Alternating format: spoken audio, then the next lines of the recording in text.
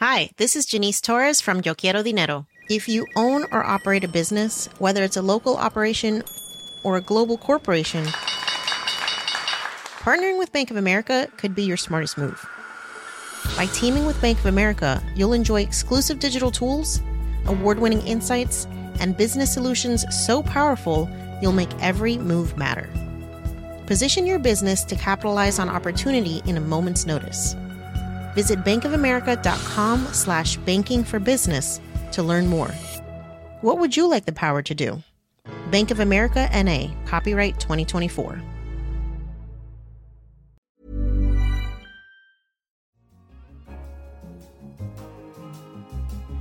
Hello, today on Babbage we're leaving the studio and the planet and heading into the depths of space. We have ignition sequence start. 6, 5, 4, 3, 2, 1, 0. All engines running. Liftoff. We have liftoff. I'm Tom Standage, and today I'm bringing back to Earth highlights from The Economist's annual Space Summit in New York City. The event brings together provocative thinkers, entrepreneurs, astronauts, and academics who are together on a dramatic journey to exploit the opportunities of the new space frontier. All 9, you are go all the way. Everything looks good. 5 minutes, everybody's happy as a clam here. Looking good. So are we. Very good. I've just come off stage here at The Economist's annual Space Summit, and we've just heard from Apollo 9 astronaut Rusty Schweickart. He was a former US Air Force fighter pilot, and he joined NASA in 1963. He was the first lunar module pilot for Apollo 9, logging 241 hours in space. And here he is in conversation with Oliver Morton, The Economist's briefings editor. Morning. So, we met over the B612 asteroid stuff, but obviously the times that I almost think, because I very rarely see an asteroid, what I hear that makes me think of you is the line in Space Oddity where David Bowie sings, "Planet Earth is blue and there's nothing else to do." And you basically had that moment, yes? You were on your spacewalk and someone's camera jammed and you were unscheduled. Yeah. So how was that? Well, it was great because I was actually partway up the front of the lunar module, going hand over hand on the handrail in order to go over to the command module. And Dave was taking movies of it. The camera failed, and Jim McDivitt said, "Okay, Dave, I'm going to give you 5 minutes to try and fix it. And Rusty, stay right there." And it was like, right. Great. And I'm not sure where that came from, Oliver, but I said to myself right away, for 5 minutes, I'm not going to be an astronaut. I'm going to be a human being here and just let everything come in. Just be a sponge, absorb where the hell I am. And what surprised me after making that decision, I kind of let go with one hand, just held on with my left hand and swung around. And here's the sun up here and the whole Earth, thin blue horizon, you know. So there was not even any noise. It was completely silent.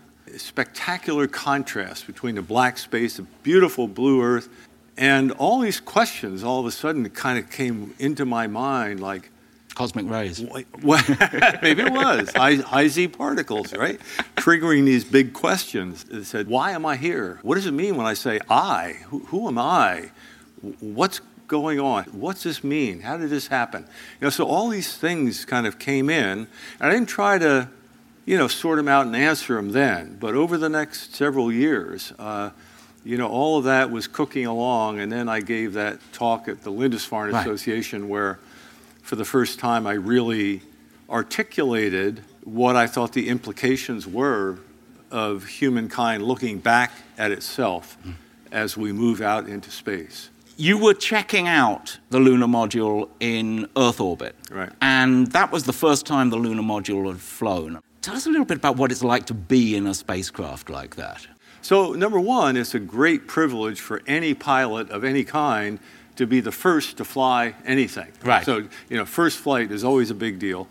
And, of course, in this case, it's the first flight of the lunar module, which is going to take people for the first time to the moon. So it was pretty exciting. It was also just weird looking. People used to call it the bug. I think that's really fascinating that it's the the first and really the only, so far, human spacecraft that was designed with no regard to an atmosphere. Right. Aerodynamics had nothing at all to do with the lunar module. And I mean, you know, you think about it, I guess it's still, pretty much still, the only craft, except for satellites, at first, about the only craft we've ever built where aerodynamics is irrelevant. Looking back on the broader scale, what do you think now, looking back, that Apollo meant for America? Well, you know, there's all kinds of answers to that. Some people saw the Cold War, and this was a test between the U.S. and the Soviet Union. And, of course, they had all of the first. They had the first flight, the first woman to fly, the first dog to fly, the first parachute, you know, first everything. And if you lived then, or if you try to think back then, that was an incredible downer for the United States to find itself behind in this whole self-image of being, you know, the go-go country in the world and inventing everything, blah, blah, blah.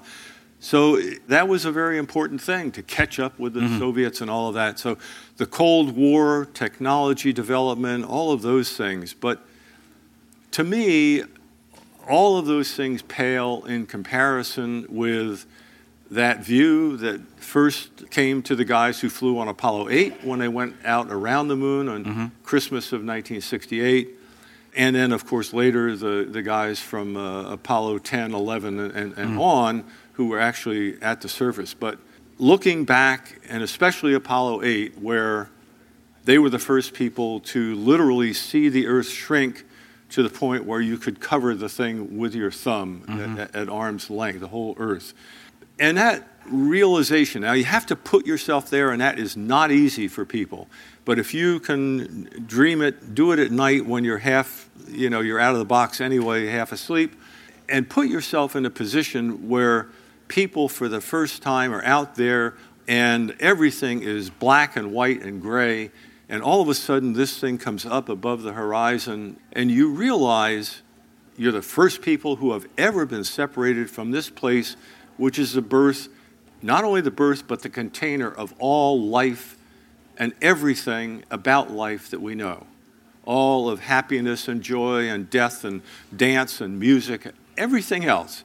It's on that little spot back there that you can cover with your finger. And contrasted with the blackness of space, you begin to understand that we are all part of life, and we're the only life so far that we know. The idea that the universe from the Big Bang on results in life, and that life might have been, in fact, in some way built into the fundamental physics of reality, of the natural law. And here we are in our corner of the universe, the life emerging out of Mother Earth, out of Gaia, you know.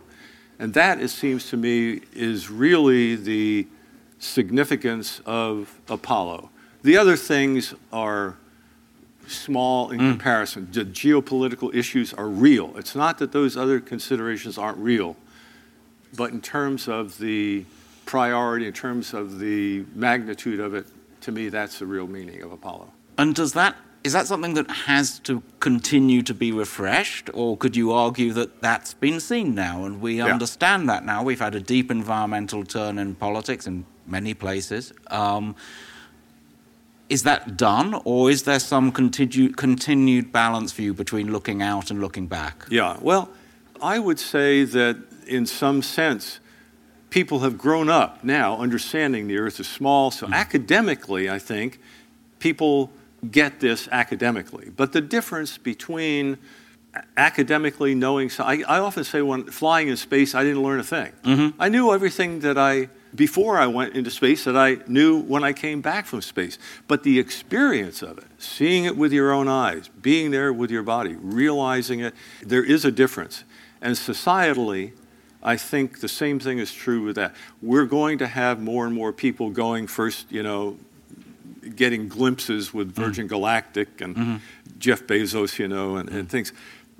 That's going to be small, but going out to the moon again, people going out into space, into deep space, happening again is going, I hope, to refresh the significance of understanding that we are all of the life we know, and we have a tremendous responsibility not only to take care of Mom, but also to continue and enhance that trek along the evolutionary path of life out of our small seed in the galaxy, and in the universe.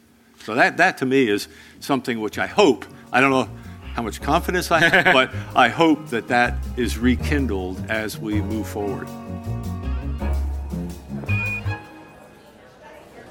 Joining me now is Dava Newman. She's the Apollo Program Professor of Astronautics at MIT, and she was previously the NASA Deputy Administrator. And she researches the impact of space travel on the human body.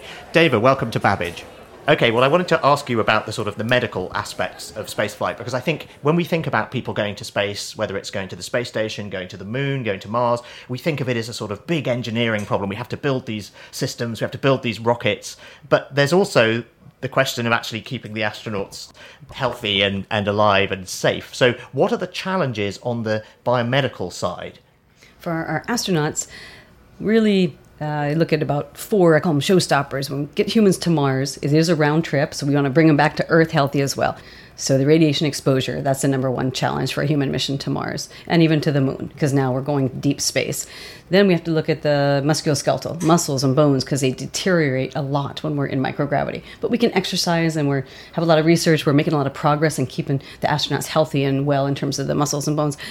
And I put psychological issues right up there in my top list. Why? Because we're going to have 4 people locked into something, smaller than a car. So isolated, confined environment really does change how people act. And so there's a lot of teamwork. There's really a lot of psychological issues that you have to deal with to make sure the crews, we're going there to search for life, find the evidence of life on Mars.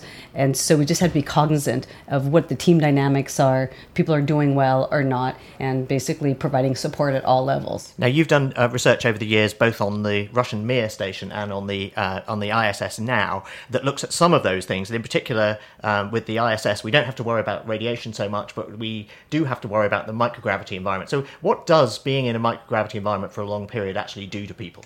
We have a lot of physiological deconditioning. So all of your physiology, your muscles, your bones, your cardiovascular, neurovestibular, that's kind of your orientation.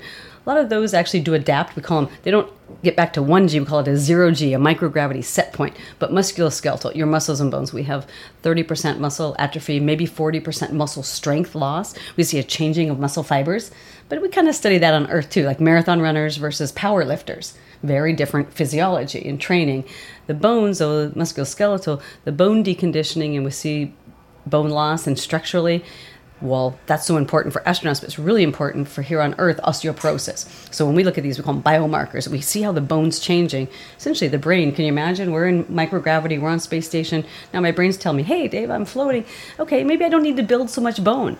But we're still resorbing the bone. We're taking the bone up, we're floating around. So to what extent of doing exercise, does that stop the process, or is it just reducing the degeneration, as it were? We're trying to minimize it with the chemical countermeasure. So we're trying to counter those effects. So anyone who's running around with a Fitbit or even your Apple Watch and 10,000 steps a day, that's what I try to get, right? Well, imagine now those 10,000 steps are gone. So that's the implication, is we don't have the loading on our muscles and bones. So you don't have those forces, you don't have those loadings. So you do a lot of exercise. The astronauts exercise about 2.5 hours a day. That's the gravity piece. Then what about the radiation piece? Obviously less of a problem on the space station, but what do you think we're going to have to do in order to protect people getting to the moon and Mars and when they're there? So radiation protection is an enormous challenge for Mars. The good news is we've been on Mars for 50 years exploring with our rovers and our landers. So every mission to Mars flies an experiment called RAD for radiation. So we're mapping the entire radiation environment from Earth going to Mars. So we're getting a lot more information now about the radiation environment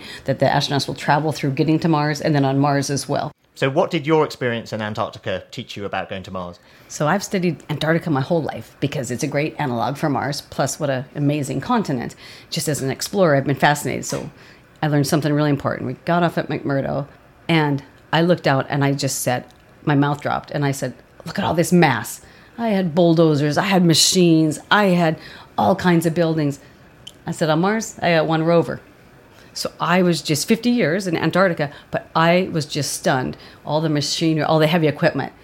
I had nothing on Mars. So it just was this realization that wow. That we're going to have to take, we've got nothing there, we're going to have to take everything, and it's going to be lots and lots of missions, just unmanned missions taking stuff. And I think that's the wrong way to look at it. That's the Earth-centric way to look at it. Take all your stuff with you. Exploration's never succeeded when we took our stuff with us, going across the oceans. So we have to, it's in situ resource utilization. Exploration, the best exploration is when you actually learn how to live off the land. Right. I know Mars is cold and relatively dead. So guess what? I give my students the challenge of you have to make the maker. You make that maker out of basalt. It really is a true replicator. You make the machines there. So that's the challenge as an engineer, that we can't bring everything with us. We'll go with some, it's like camping. You go with some preliminary systems and life support. So we've kind of made it too easy for ourselves in Antarctica by just taking stuff, just shipping it over there. We need to think much more about using the resources in the place we're exploring. Absolutely. And the good thing is MOXIE is an experiment on the Mars 2020 rover. For the first time, we're going to make oxygen on a planet. So we'll take the carbon dioxide atmosphere, split those carbon atoms off. What are you left with? Oxygen. Now, it's not enough for a human. But think about that. That's revolutionary, making oxygen on another planet, just to demonstrate it. So those are the kind of technologies, bioregenerative life support systems. How do we get all these systems to keep humans well and alive? But we have to, think about it different. We can't take everything with us. Brilliant. Thank you. One of the really striking things is how different nations have been able to cooperate in space, even when there have been tensions on Earth. Will this continue to be the case? To discuss this, I'm joined by Leroy Chiao, who is a former NASA astronaut, has been to space 4 times, is that right? And by Simonetta Di Pippo, who is the director for the United Nations Office for Outer Space Affairs. Leroy, perhaps I could start with you. So you've been a NASA astronaut, but you've also, you speak Chinese and Russian, and you've worked with Chinese and Russian astronauts as well. When you get together with them, is it really true that all the geopolitical rivalries melt away and you're all just astronauts together, or is there actually a little bit of rivalry under the surface? Well, I mean, it is true. We all become friends. Flyers all kind of think the same way. So when we meet each other, we kind of have an immediate common bond. And so we do become friends, and we do have differences of opinions, just like friends do. And particularly when I was training in Russia, depending on the world events that were going on, we'd have sometimes heated debates about what was going on. But we were always still friends. And so there is that, I don't know if you'd call it competition, but just among friends, you always have differing opinions as well. And should we have more cooperation between nations and then competition between the companies that are increasingly getting involved here? Well, I think it's natural the companies are going to be in competition with each other because they're competing for making a profit. Countries, I think, basically it's to a country's advantage. You're not looking at economics because you're being funded by your state. Right now, there is some competition in that it's good in that it makes your state think that, I need to put more money into this because they're going to pull ahead of me, just like we saw during the 1960s. But I think we've evolved in seeing that the advantages of working together, and the International Space Station is just a great example of that. Simonetta Di Pippo, I wanted to come to you. Where does the UN fit into this, and how does it help ensure that we're talking about cooperation predominantly and not competition in space? From a personal perspective, I've always been convinced that in order to have a very good collaboration, you need to have partners which are balanced, because otherwise, this is not a real cooperation, right?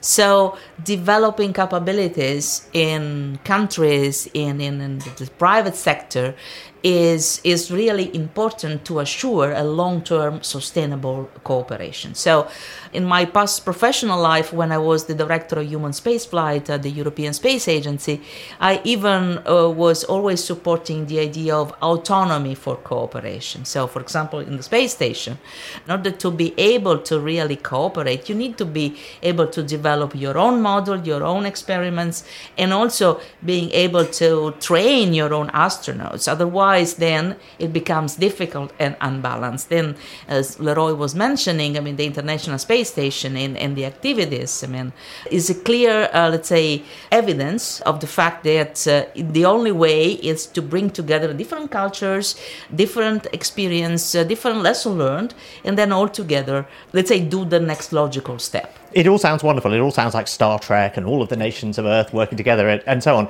But we are seeing the landscape change now, aren't we? Or the skyscape, I should probably say, because we've got China and India with big ambitions. India's Prime Minister saying earlier this year that India wants to put people into space much sooner than people had thought. And then we've got these private companies who also have plans to do things. Are you certain that we're going to continue to see this cooperative spirit prevail, or might it be imperiled by these changes? For the UN, the Office for Outer Space Affairs, we have strong cooperation with all the main spacefaring nations, by definition. We have a cooperation with all the member states of the UN, so 193, but with spacefaring nations for sure. So China is one of our main partners. We have a lot of agreements with them. For example, recently we issued a joint announcement of opportunity, which is open to all member states, where China offered the Chinese space station for experiments for all over the world. So this announcement of opportunity, which was issued by us, by the Office for Outer Space Affairs, the deadline was the end of September, and now we are already in the process of selecting the... So you think there's going to be more and new kinds of collaboration. What about, Donald Trump is talking about a space force, and there's concerns about the weaponization of space. Aren't the technological signs pointing in a different direction to this becoming an increasingly competitive geopolitical environment? Again, from our standpoint, I'm dealing with the peaceful uses of outer space. So what we try to do really is to create coordination mechanisms to do what we call the transparency and confidence building measures. So being really open, trying to bring everyone at the table, trying to bring them understand that the more they're open, the more they tell us and through us to the world what they are doing, the more we can really help them in collaborating with the others. And that's the only way to maintain the peaceful uses of outer space. Leroy, what do you think about the idea of a space force? Do you think that's a good idea? Yeah, no, I think the space force, to me, it's really a head scratcher because, I'm not sure what itch we're scratching by creating a space force. It seems to me you're just adding bureaucracy, adding expense, and adding another service to have a rivalry with. And so I think the Air Force is doing the mission quite well right now.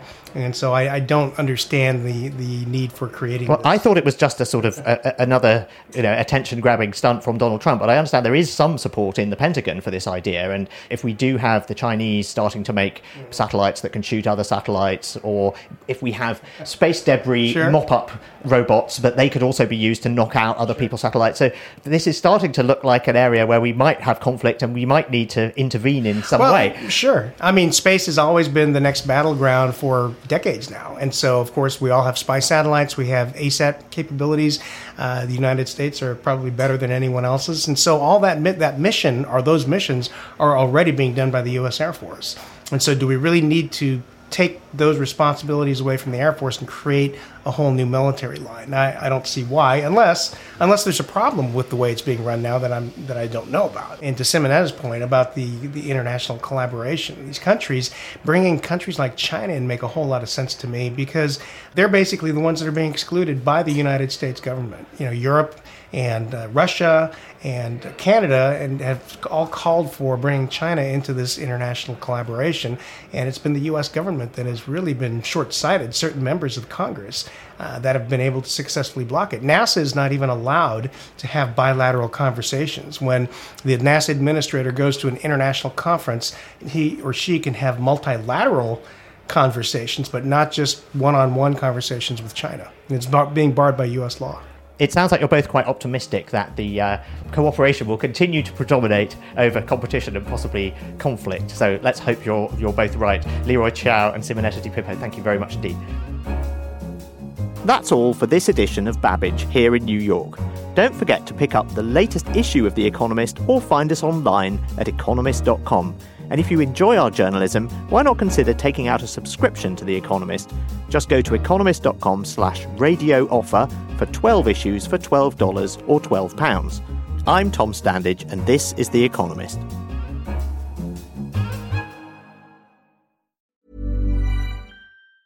Planning for your next trip? Elevate your travel style with Quince. Quince has all the jet-setting essentials you'll want for your next getaway, like European linen, premium luggage options, buttery soft Italian leather bags, and so much more. And is all priced at 50 to 80% less than similar brands. Plus, Quince only works with factories that use safe and ethical manufacturing practices. Pack your bags with high-quality essentials you'll be wearing for vacations to come with Quince. Go to quince.com/pack for free shipping and 365-day returns.